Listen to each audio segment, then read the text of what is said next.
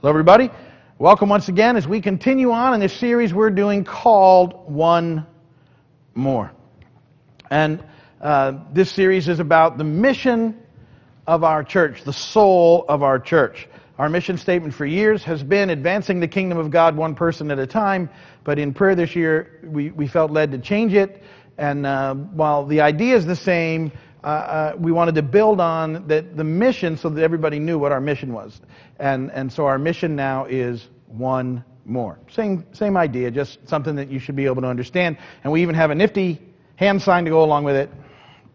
One more.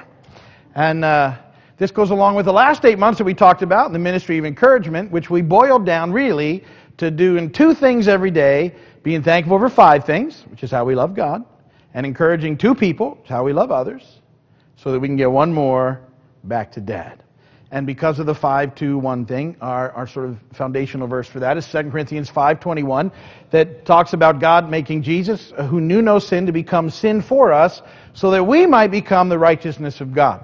And in looking at that scripture, we build in context backwards, and we're reading and studying verses 11 through 21, which gives us some ideas about how to fulfill the mission that God has given us. Today we'll be in 2 Corinthians chapter 5, verses 13 through 15. We'll get there in just a moment. If you have your Bibles, want to turn there, you can get there. The Bibles are on the rows as well, or you can read along in the notes, or they'll show up overhead. Lots of ways to get to the Word today, but want to make sure you have your favorite way to get to that.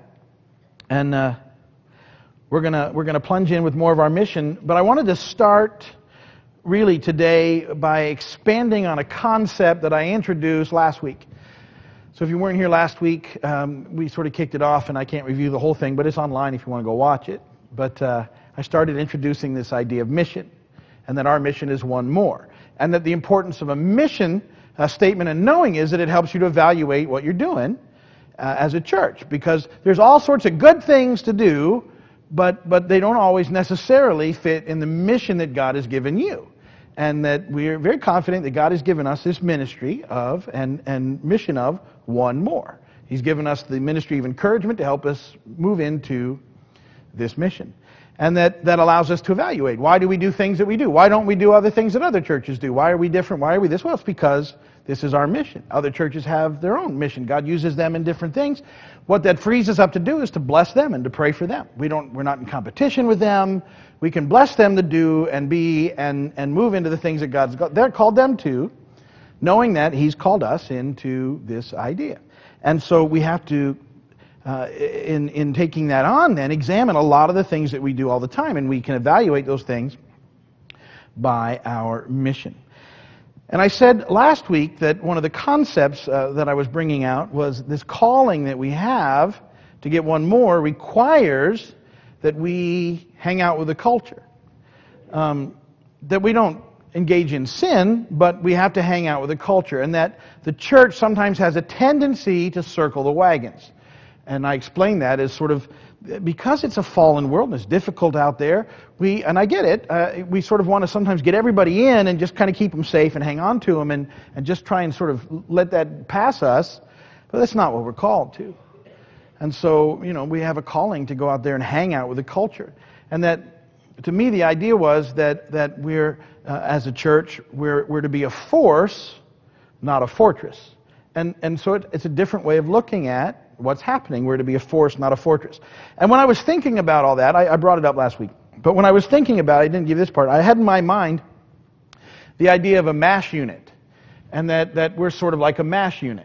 And if you, I'm sure you watch MASH, Mobile Armory Surgical Hospital. They were out in the front lines, and they were right there to deal with people who were in need. And so I started thinking, well, we're like a MASH, but we're not quite like a MASH. We're not certainly an Army Surgical Hospital. But I was thinking, but we're a force, and so I came up with an acronym for force, and I brought it up briefly last week. I want to bring it up today. So a force, and there's a blank for these in your notes. We're a front line. I believe we're on the front lines, and we'll deepen that over the next couple of weeks. We're a frontline operation, and we do in these 3 things in terms of our mission. We're reconciling with a radical message. We're caring with radical hospitality, and we're encouraging with radical generosity. And that we'll be expanding on this concept of force today and in the weeks ahead as we look in 2 Corinthians 5 together. And so part of our mission of one more, then, we're to be a force. And in the process, we'll be involved in presenting a radical message with radical hospitality and radical generosity. And when I use that term radical, what I'm trying to get across is it's in the sense of meaning not what people expect. Not what people expect. Our message is not what people expect anymore in our culture. Our hospitality needs to be above and beyond what they expect, and our generosity needs to be above and beyond what people expect. And that this is part of being a force in our culture, being a force, and bringing lost people home to Dad. See, that's lost children need to come back to Dad. That's the driving thing behind it all. So, in 2 Corinthians 5:13 through 15, Paul says this, which fits in perfectly, I think, with who we are. If we are out of our mind, it is for the sake of God. If we're in our right mind, it is for you. For Christ's love compels us, because we are convinced that one died for all, and therefore all died. And he died for all, that those who live should no longer live for themselves, but for him who died for them and was raised again. 2 Corinthians chapter 5, verses 13 through 15. And so I want to look at those few verses, unpack them a little bit in the way that they relate to our mission. And so the first thing that I want to talk about is, and the first point there in your notes after the fourth thing, is that we need to do outreach that makes people say, what? By that I mean we need to stop them. They need to be, why are you doing this? What's this all about? What's the catch? Why, we don't get it. Why do you guys do this stuff? Why? And that's what the outreach needs to make them do. We need to do it in such a way that they are stopped. And so, back to encouraging two people. We live in a discouraging world. Just encouraging people will make them go, that's not what I normally get or expect. Doing a $1 car wash, like we had the slides running earlier. If you didn't see the pictures, we've got this new thing we're doing. We wash cars, and then when we're done, we give them $1. It makes them say, what? Big time. This free lunch thing that we're doing, we've done it. When you give someone a nice free lunch and a nice cold bottle of water, they just look at you like, why? What? And what's the point? We're trying to get them to stop and maybe have to think. See, the reason I like the free lunch thing is I use the concept of a free lunch, and because where everybody goes is, well, there's no such thing as a free lunch. Well, you just got one. So maybe you ought to think about some other stuff as well. And we use that concept to help people think. And this is about demonstrating a radical generosity. A generosity that is not what people expect. And we do it because we're trying to destroy stereotypes and opinions that people have of the church and of God. We're trying to knock them back a little so that they'll think. Because a lot of people have gotten set into things that aren't the truth. And they never, once they hit a spot, they just quit thinking about it. They feel like they've settled the matter, and they haven't. If they haven't come to know Christ, the matter is not settled. And so we have to kick them back into gear a little bit, lovingly. Not kicking anyone, but you know what I mean. The idea is to make them stop and wonder. And if they think we're out of our mind, we're doing it for them. But if they get it, guess what? We weren't out of our mind at all. That's Paul, what he's talking about. Well, if we're out of our mind, it's for his sake. And so it's for the sake of God. And if we're in our right mind, it is for you. That's 2 Corinthians 5:13. If we're out of our mind, it's for the sake of God. If we're in our right mind, it is for you. So we go and do these things because they're important, and they have to become extremely important. There has to be constant moving out, because it's very tempting to circle up. Very tempting to circle the wagon, so we have to keep stuff out there that keeps us moving out with the culture. That's why even as simple as encouraging 2 people a day will get you out of the circled wagons. Pass through it. Move through it. We have outreaches scheduled pretty much every weekend from now on. We're doing a baptism 2 weeks from now, but other than that, we're running through outreaches. Oh, and let me mention, March 5th, we're doing a baptism out at Bay Honda, Beach Barbecue Baptism. Those are a lot of fun, and we have a big party, and lots of people come. And if you've never been baptized, you need to get baptized. If you've accepted Jesus Christ, your Lord and Savior, you need to be baptized. It's not an option. It's part of the deal. And other people will come who don't remember being baptized. I'm not challenging the theological idea of you being baptized as a kid or whatever. I'm saying it's a very powerful memory, and if you don't have it, you might want to consider coming and getting baptized. So that'll be March 5th, 2 Saturdays from now. All right, back on track. So this idea then of radical generosity, of outreach that makes people say what, is all to get them to maybe rethink some things so that we can move them towards the Lord by our actions so we get one more. Secondly, our motivation for doing these things has to be love. It has to be love. Because God has loved us, we realize and get that there's a whole lost world out there that desperately need to come to know Christ and to get into relationship with God again. 2 Corinthians 5:14, for Christ's love compels us, because we're convinced that one died for all, and therefore all died. It's His love that compels us, and needs to be what compels us. Now, as we move into the culture, though, see, this is where it gets tricky, because love in a postmodern world, which is what we live in, is defined by acceptance. That's how the culture defines love. They define it as acceptance. And so what we have to do in order to have a chance with people is we have to learn to accept them where they are. Now, let's talk about that a minute. Because the problem that the church has, that people have with the church a lot of times, is they don't find us to be very accepting. They don't think we're very accepting at all. In fact, they think we're so rigid that there's not much love to be found.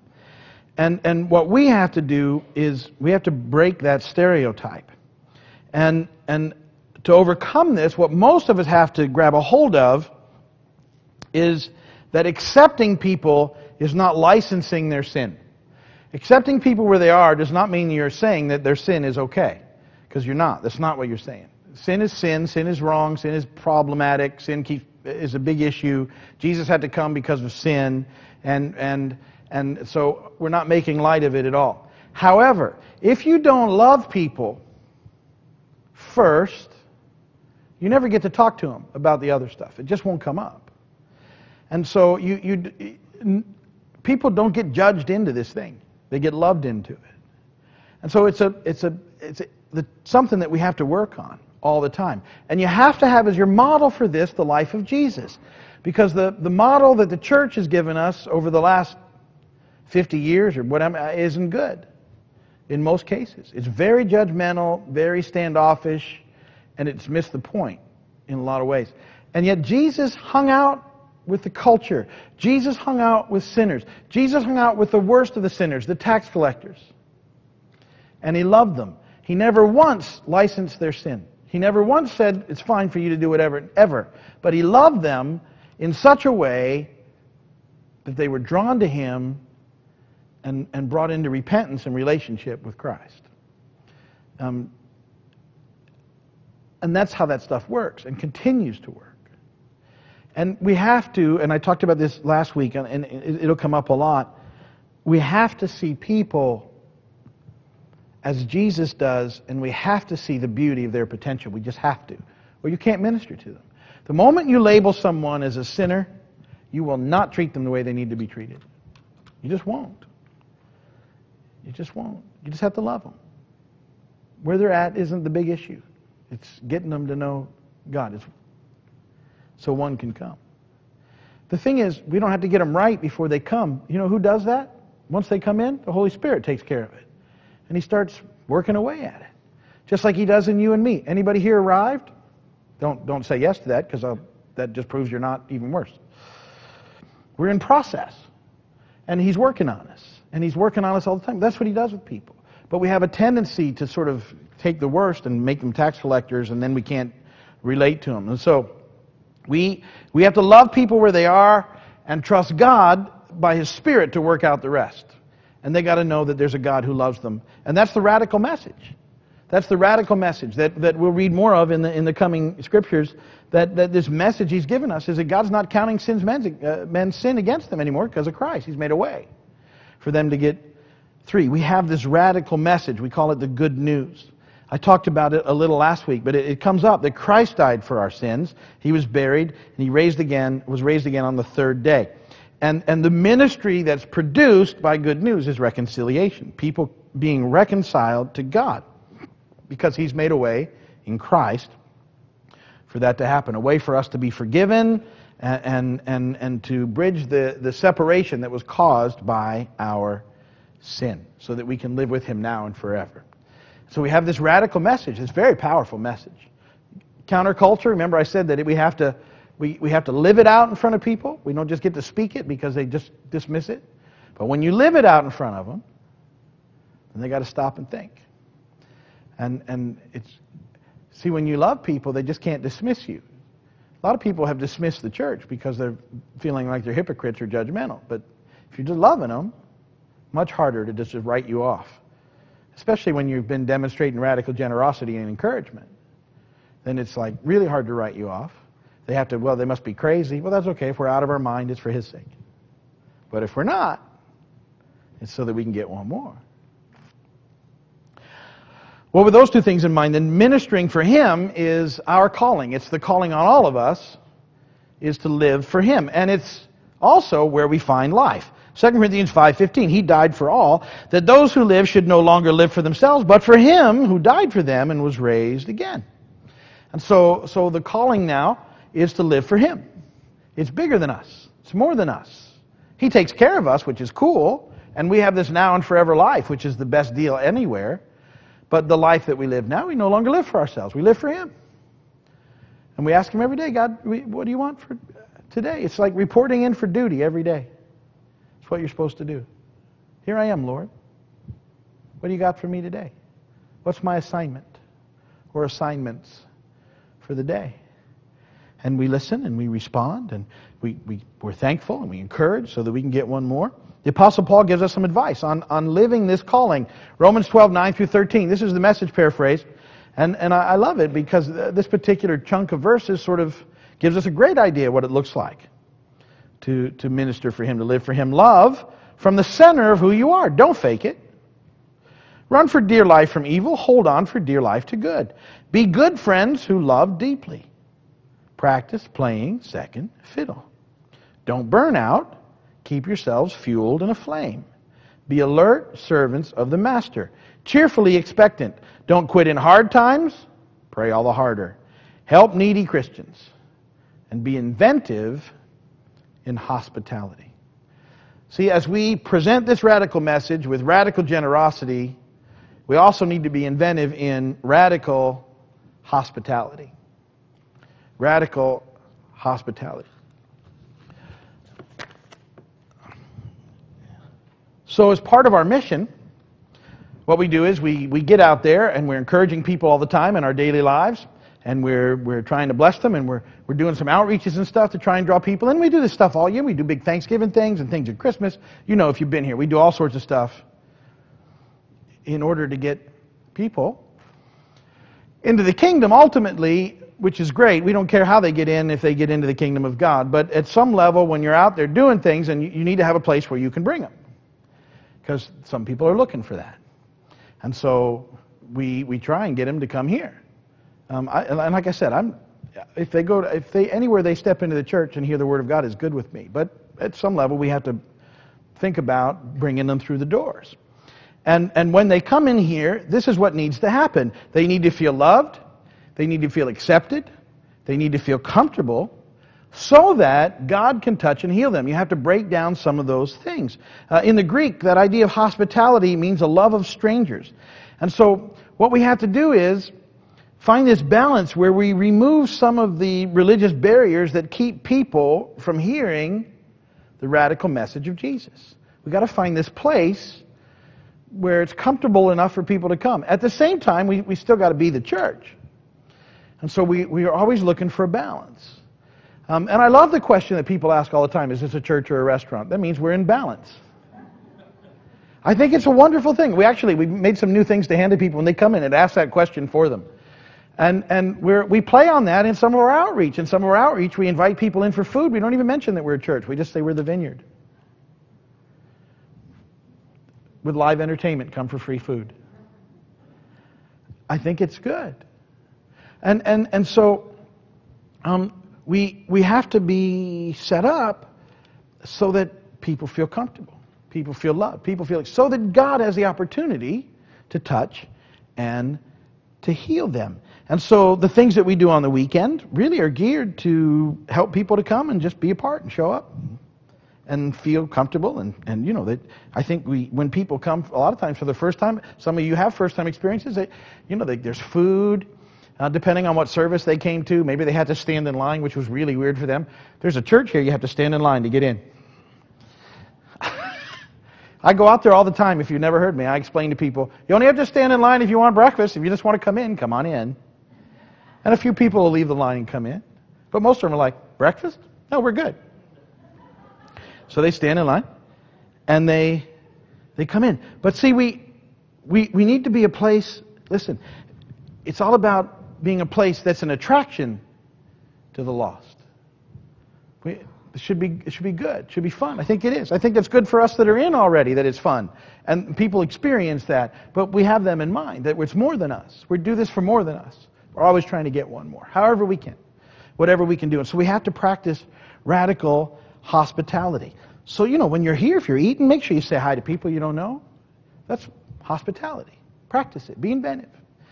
A lot of people stop doing that here because we have 4 services, and they go up to someone they've never seen before and say, are you new here? No, I've been coming here for 6 years.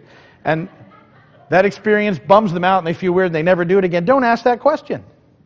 Just come up and say, hey, I don't think we've ever met. Now, sometimes they'll say, yeah, we met like 4 times. I'm sorry. But we always want people to feel comfortable, accepted, loved. Like that they can be a part, they can belong. And so we have to practice it. But everybody needs to practice it when they come in. We get a lot of stuff ready, but everybody's got to do it. I can't get to everybody, neither can, everybody should be doing it. There should be, and when people come in, they should know that they're accepted. I want to read you this postcard. This came in the mail this week, very timely. It's an honest postcard. See, I didn't make it up. I didn't send it to myself for the illustration in the message. Dear Pastor Steve, I spent 2 Sundays and a Wednesday evening at your church as a visitor in January. I really enjoyed your services and the sermons. Every morning now I give my 5 things to be thankful for, and I encourage 2 people a day, and I'm working on bringing 1 person into my church. Your breakfast meal was so good. I have never known a church to do such a wonderful thing as that. Thank you for a wonderful 2 weeks. From Ohio, Gene. Well, that's good stuff, guys. Yeah, amen. That's good stuff. And that's what we need to keep doing. See, that's an impact that goes beyond us, right? Now she's out there doing the stuff in Ohio. The people she touched can take it from there. And it goes on, and it goes on, and it goes on. After the car wash last week, we had some people that showed up on church for Sunday. They said, we got to see what this was all about, and they came to church. And they were checking us out, and they had their free meal, and they were sitting there, and one of our people went up and said, can I take those plates for you? Because she was on her way to the garbage, and was just stopped by and being hospitable, and one of the guy looked at her and said, you've already done enough! His exact words were, you people have done enough! That's great. He was weird about someone taking their plate because we'd washed their car, given them $1, and fed them, and they're like, no! I'll throw my own plate away. Look, that's so good. That's so what needs to happen, guys. That's how you break barriers down. That's how you loosen people up. That's how you get them to think. You take them out of what they're expecting into something different. And that's what we have to work on as a church. And so let's keep pressing on. We'll keep talking about this in the days and weeks ahead. Remember, be thankful for 5 things every day. Don't stop. That's how we love God. Encourage 2 people every day. That's loving others. So we can get 1 more back to Dad. That's what He's called us to. That's our mission. Amen? Amen. If you're watching by video, thank you for watching. And if there's anything we can do, you can call us or write us or email us or whatever. We'll see what we can do for you. But we're going to go ahead.